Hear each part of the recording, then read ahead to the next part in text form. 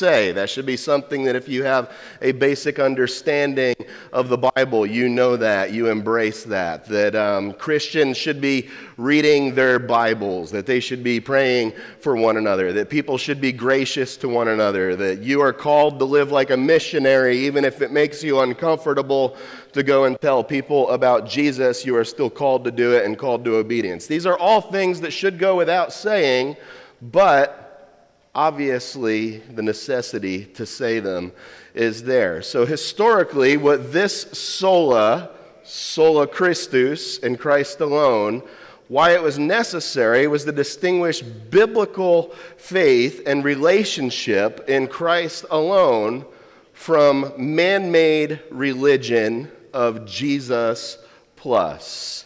I read a really beautiful quote about the beauty of Christ alone and why it was necessary historically, so try to follow along with me as I read it.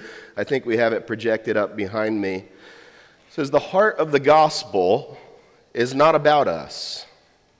The heart of the gospel is Christ for us."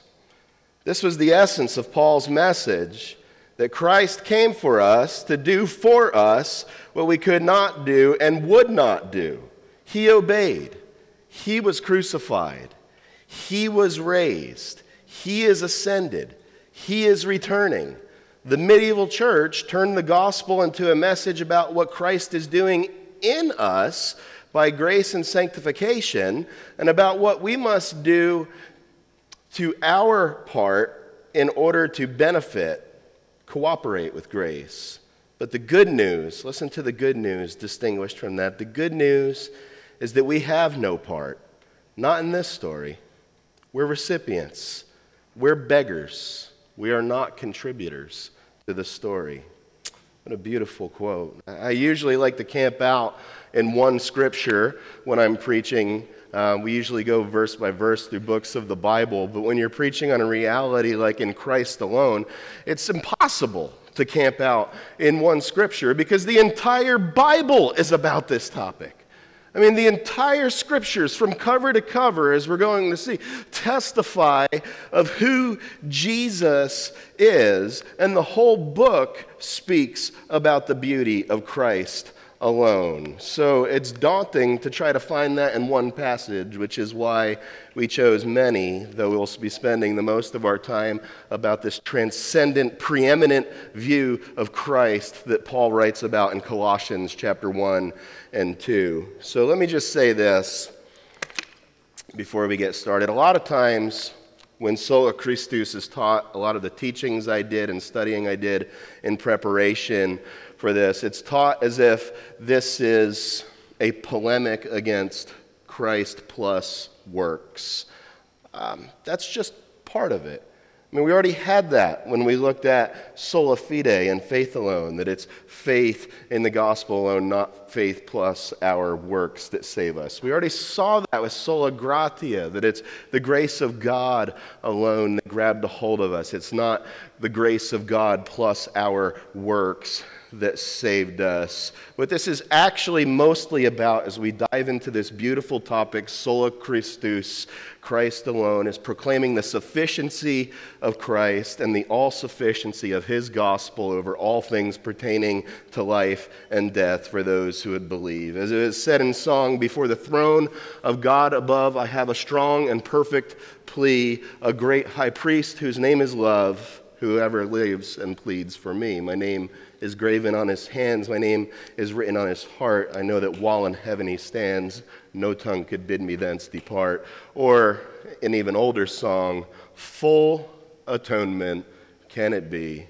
Hallelujah, what a Savior." And that's what we're going to look at today. Hallelujah, what a Savior indeed. Let me pray and we'll dive in. God, I pray that as we look into your text and we look at this reality of Christ alone, that Christ would be so big, Lord, that we would just have this ever-growing, ever-deepening view of the all-sufficiency of our Savior.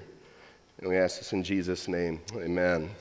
So, just like when we looked at the way that the Bible is self-authenticating and testifies that it is indeed the one true, unique Word of God, when we looked at Sola Scriptura, as we look at Sola Christus, the terminology might be something that the church developed over the years to help describe something that, though they developed it later, was clearly biblical, that in Christ alone my hope is found. He is my light, my strength, my song. You see that so clearly in John 5:39 and 40, where Jesus is talking to these people that are would-be Bible scholars, and they think that they really have a grasp and an understanding on Christian doctrine and the God of the Bible. And he's telling them, you search the Scriptures, because in them you think that you will find life, but you didn't realize that it's them that testify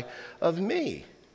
If you had realized that, you would come and believe and find life. So this idea of Jesus plus is not a new problem. Though it certainly does exist in our culture, it's not uncommon at all to hear someone who needs to get their life together talk about how, I just need a little bit of spirituality in my life. You ever hear somebody talk like that? Maybe I just need a little bit of church in my life. I need to get some good self-help books, or maybe just read some Bible passages that will, and I'll mix them all together and then throw in a little bit of Jesus, and then you throw in a pinch of New Age mysticism, and voila, you have the feel-good, new goodery of today. This concept of Jesus plus is not even new for religious people who go to church each week, or who read their Bibles on a regular basis. These people were in the Word that Jesus was talking to. And Jesus told these people that you're searching the Scriptures thinking that your religion is going to do something beneficial for you, but you're missing the whole point of the Scriptures. If you've read through all of these Scriptures and you didn't end up arriving at the preeminence of Jesus, then you missed something along the way, because the whole point of the book is Christ and Christ alone. And these folks were really good at following rules, they were really good at doing church, but they were missing the whole point, and they thought their religion would lead them to life. And Jesus is saying, look, everything that you've done, everything that you've read was all supposed to point you to me, for in me you find life. You see the same thing as he's walking with the disciples down the road after his resurrection in Luke chapter 24, as he's going down the road to Emmaus. It says that he began just opening up the Scriptures to them, and he was explaining to them the law and the prophets, and all of a sudden their hearts were burning inside of them, because they realized that all of this was testifying to Jesus all along. And they were able to see just stars going off. They were able to see things connecting and lights blinking. And they're like, wait, this Jesus that we had been following around, that was the hope of Israel, this Jesus was the whole point of the book the whole time. This isn't some fragmented book about heroes and moralism. The whole book was supposed to be pointing us to this Jesus. It's also hard to understand the necessity of Christ alone apart from understanding the concept of Christ being our only mediator. That's another historical reason that this was put in place. In 1 Timothy 2:5, it says that there is but one mediator between God and man, the man Christ Jesus. So this really this kind of crystallizes the whole problem that had to be dealt with by articulating in Christ alone to begin with.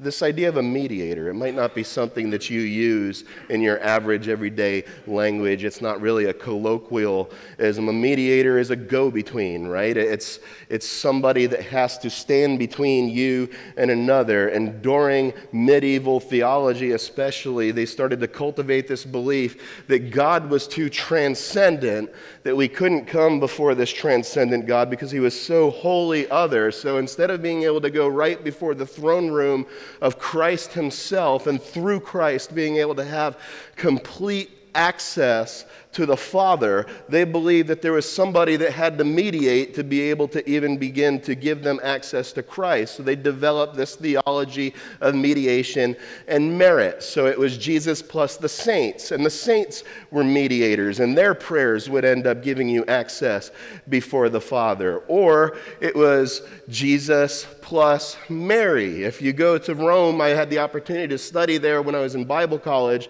There is actually a cross right in the Vatican that has Jesus hanging on one side and Mary hanging on the other side, making her the co-redemptrix in that theology, saying that you have to be able to go through the person of Mary to be able to gain access to the person of Jesus, and that's the pathway to be able to gain access to God the Father. But it didn't just stop there. The priest was also a mediator in this system. I don't know how many of you grew up having to go to confession on a regular basis to be able to deal with your sins, and they were parsed out, right, in terms of mortal and venial sin. Well, there's a problem with that. Every sin is mortal. The soul that sins, it shall die. All have sinned and fall short of the glory of God. There are no mortal and venial sins. Every sin is mortal, for every sin ended up being responsible for the mortality of our Savior.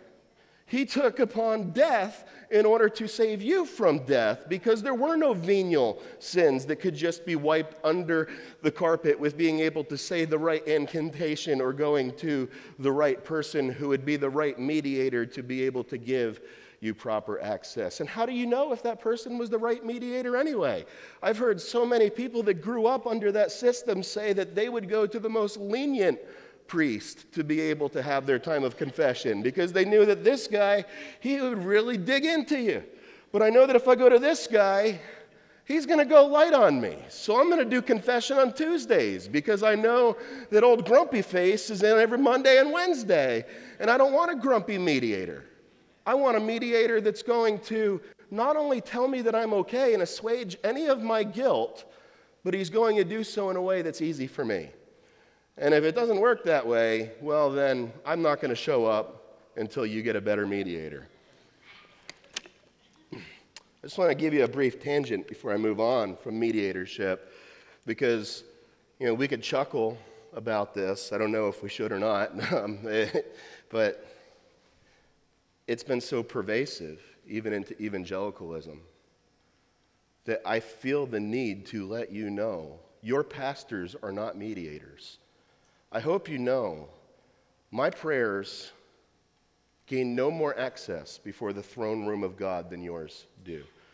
The only reason my prayers are effective is because I am covered in the blood of Jesus Christ, granting me access before his throne. And if you have been covered by faith in the gospel, by the blood of Jesus Christ, you have that same access to come before God's very throne yourself. I love it when people, I'm not trying to tell you, don't call me up and ask me to pray for you. But don't think that my prayers have some kind of magical incantation to them. Don't think that your pastor's prayers have some kind of magical incantation. The most powerful place that you can be if you need prayer is on your knees.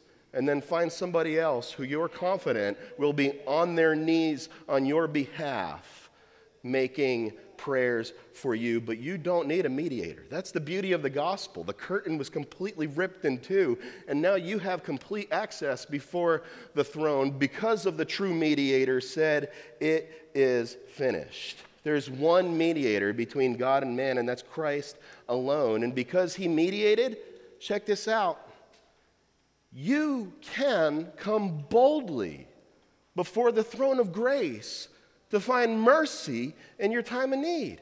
Because he's mediated, we don't need to go through any other institution to be able to gain full access before God. Because Christ alone has mediated, we are granted unfettered access to the very throne room of the Creator of the universe. Because Christ has mediated, we are able to pray with great boldness. It was said of Martin Luther that when he would start praying, he was so bold that you thought that he would call down thunder itself. And by the end of the time of prayer, the sweetness of the fragrance of Christ was filling the room. Man, that's what I want said about my prayer life. Anybody else feeling that I want to have that boldness where it's like I'm going to call down thunder. I want to have that boldness where I could say, hey, Elijah was a man with a nature just like my own. Yet he prayed, and the Lord shut up the skies for 3 years, and then he prayed again, and the skies were open. That's the whole point of that verse in James. It's saying, you're no different, and he's no different than you. God is not a respecter of persons. Because of the mediatorship of Christ, you have that same access before the throne room that Elijah did when he prayed in that way. That's what James is trying to push us towards, to be able to see just how beautiful the gift is of the access that we have because of the sacrifice of Christ our Lord. And check this out. While our sin might preach a word of condemnation over us, as the songwriter said, his blood preaches a better word. And his blood speaks not to our condemnation, but to our acquittal. And you want to hear something even more beautiful? You are never going to fall out of favor with this God, because Christ is ever seated at the right hand of the Father, and he ever liveth to make intercession on your behalf as your advocate, as your mediator, and as your great high priest. Hallelujah. What a Savior, right? So when we've looked at what necessitated the statement of Christ alone, gave you a little historical background, now I want to look at why he alone is worthy. And I'll try not to break into song about that, but he alone is worthy, Christ the Lord. Oh, I want to sing it so bad, but I have mercy for you guys. I know what I sound like. I know what my gifts are. So look at Colossians chapter 1. As we look at the preeminence of Christ, I want to look at 12 things that are true in Christ alone, starting in verse 15, going through 23. It says, he is the image of the invisible God, the firstborn of all creation. For by him all things were created in heaven and on earth, visible and invisible. Whether thrones or dominions or rulers or authorities, all things were created through him and for him, and he is before all things, and in him all things hold together. He is the head of the body, the church. He is the beginning, the firstborn of the dead, that in him he might be preeminent. For in him all the fullness of God was pleased to dwell, and through him to reconcile to himself all things, whether on earth or in heaven, making peace by the blood of the cross. And you who were once alienated and hostile in mind, doing evil deeds, he has now reconciled in his body of the flesh by his death, in order to present you holy and blameless and above reproach before him, if indeed you continue in faith, stable and steadfast, and not shifting from hope of the gospel that you heard, which has been proclaimed in all creation under heaven, of which I, Paul, have become a minister. So 12 things that are true in Christ alone about the preeminence of Christ from this passage. He is the image of the invisible God. Nobody has seen God at any time except for through the man, Christ Jesus, the God-man, perfectly God, perfectly man, commingled at the same time, equally being both. He is the image of the invisible God. He's preeminent over all his creation. It means he rules over all of it. It was all for him, which it goes into more. It says it was created by him. So everything you look at, you want to know why in Christ alone is something that we celebrate, something that we rejoice in, that all things were created by him. He was the creator of everything, and you can have a relationship with him, and he somehow still calls you his friend. All things were created for him. All of this is going to be a gift back to him someday. It tells us in Philippians 2, that there is going to be a day that at the name of Jesus, every tongue will bow and every tongue will confess that Jesus Christ is Lord, to the glory of God the Father. And the fact that he came and humbled himself, he is not going to be humbling himself in his second coming, but we are going to see just how preeminent he truly is and what it truly means that all things were not only created through him and by him, but for him, as it's all presented back to him as a gift laid down at his feet. And it says that he's before all things. And you could say that in a couple of ways when you say that he's before all things. There's really two ways that you could look at it, and it seemed that commentators were pretty split, so I figured why not both? He's before all things chronologically, but he's also before all things in terms of importance and worth. He is before all things in that he existed before there was anything. He's the pre-existent one. He was not created. There was not a time when Jesus was not. Jesus always was. He always existed in perfect unity with the Trinity in all of eternity past and will for all of eternity future. But want to ask you, is he before all things in your life in the same way? I want you to really key in. Ask your heart these questions. Is he before all things chronologically? Does Jesus come, like if you look at the timeline of things that are important in your day, does Jesus come before any of them even enter into the equation? If you want to give yourself just a couple of simple tests, I mean, what do you look at first? His word or your bank statement when you wake up in the morning? What do you look at first? His word or how many people thumbed up your Facebook feed that you put on last night before you went to bed? Is he chronologically before all things? Does he rank above all things in terms of importance and worth? Do the way that you would answer these questions and the way that you would order your life demonstrate the same answer?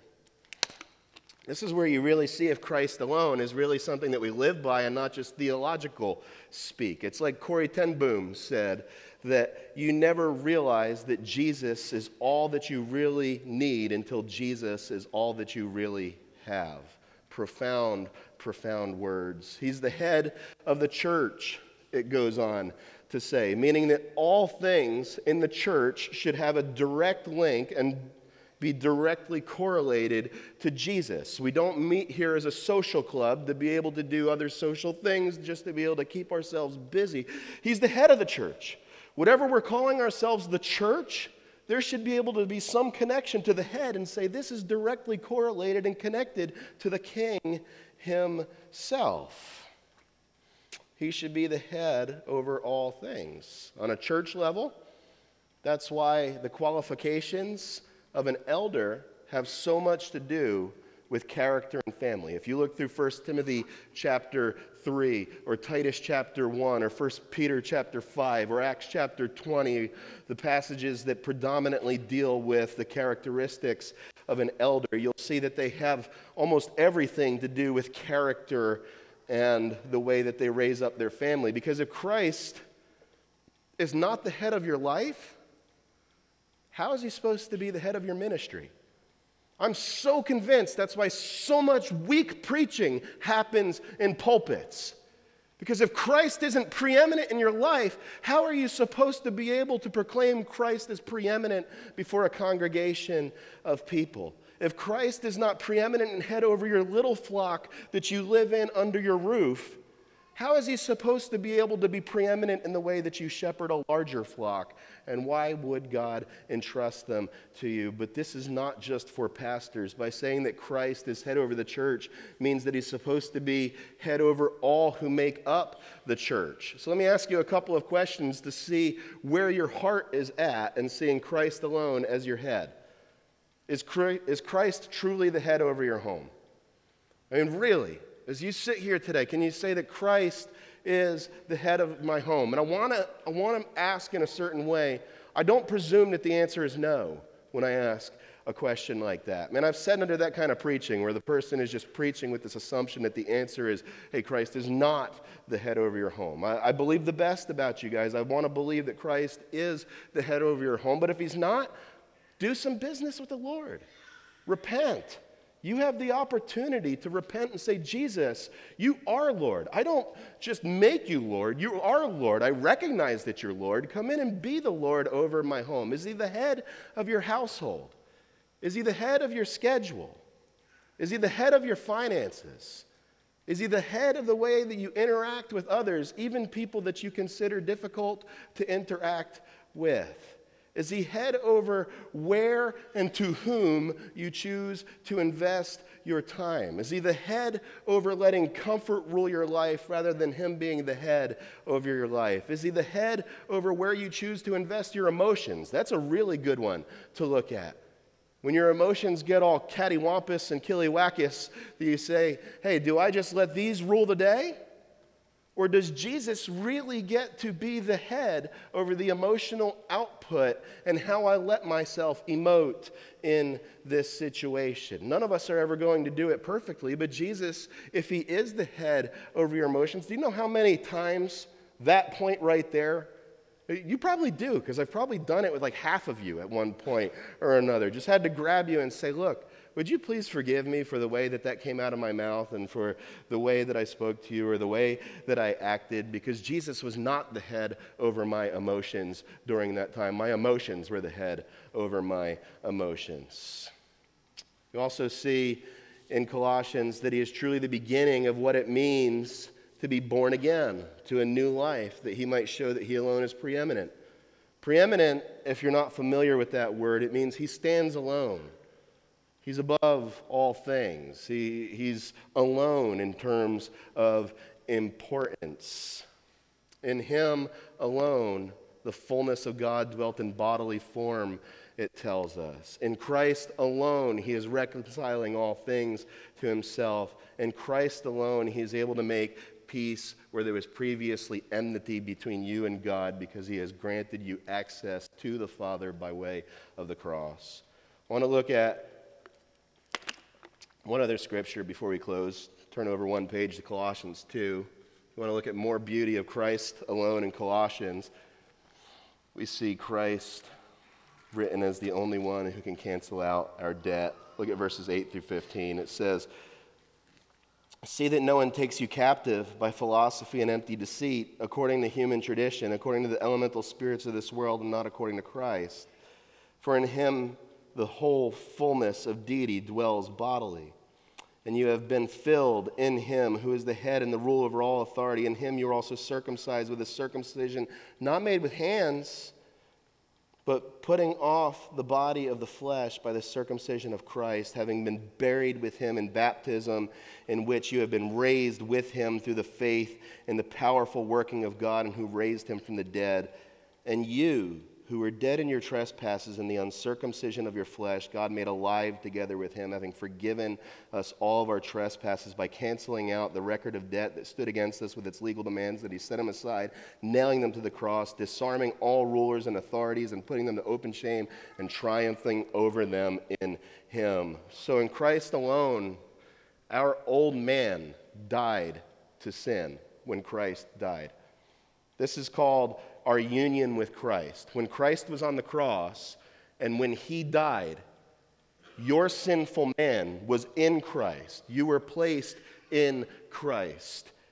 And your sinful man died along with him. That's what we celebrate in baptism, that when you go under the water, we're celebrating the fact that when Jesus died to sin once and for all, you who were placed in him died to sin once and for all. And Christ alone, when he rose and defeated death, that victory was then imputed to your account. We also celebrate that through baptism, that not only were we in him in his death, but when he walked out of that grave 3 days later, you walked out in him.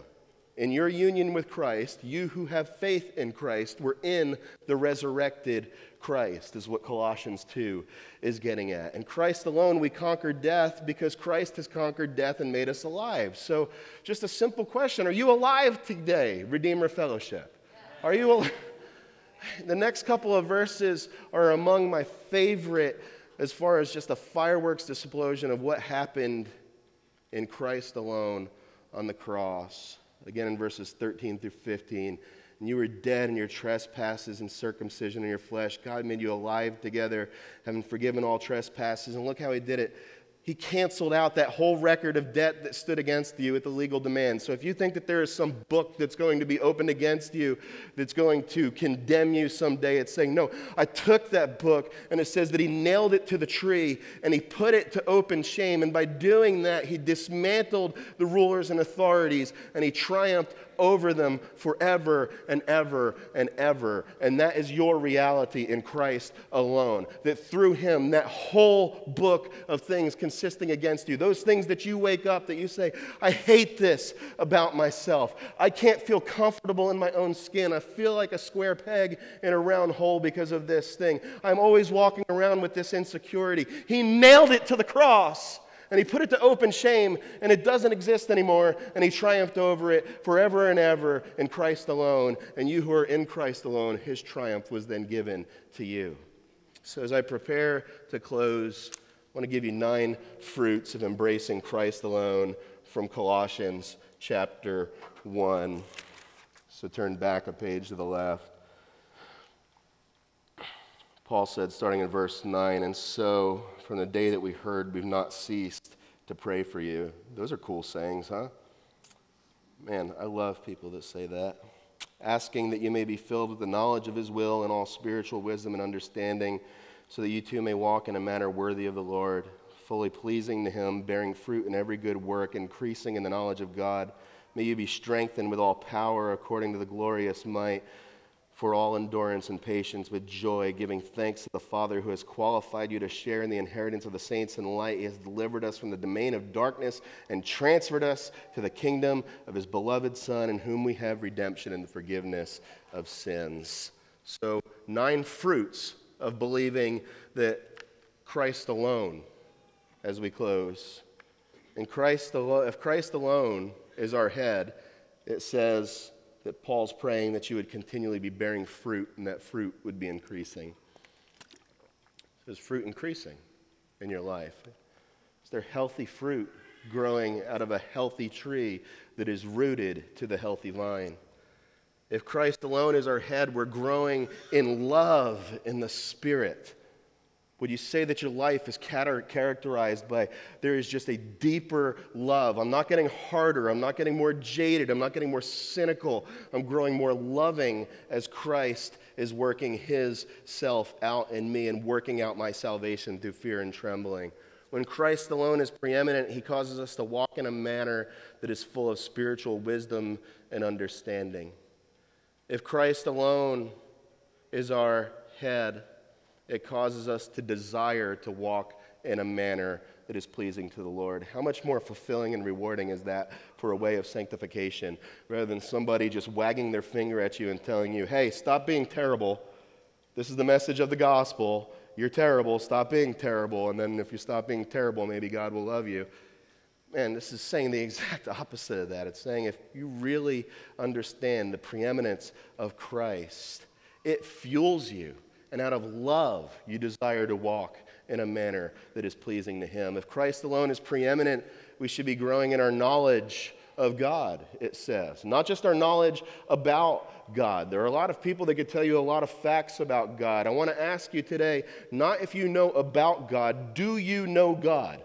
Would you say you know God and you are growing in your understanding of who he is and who he is in your life?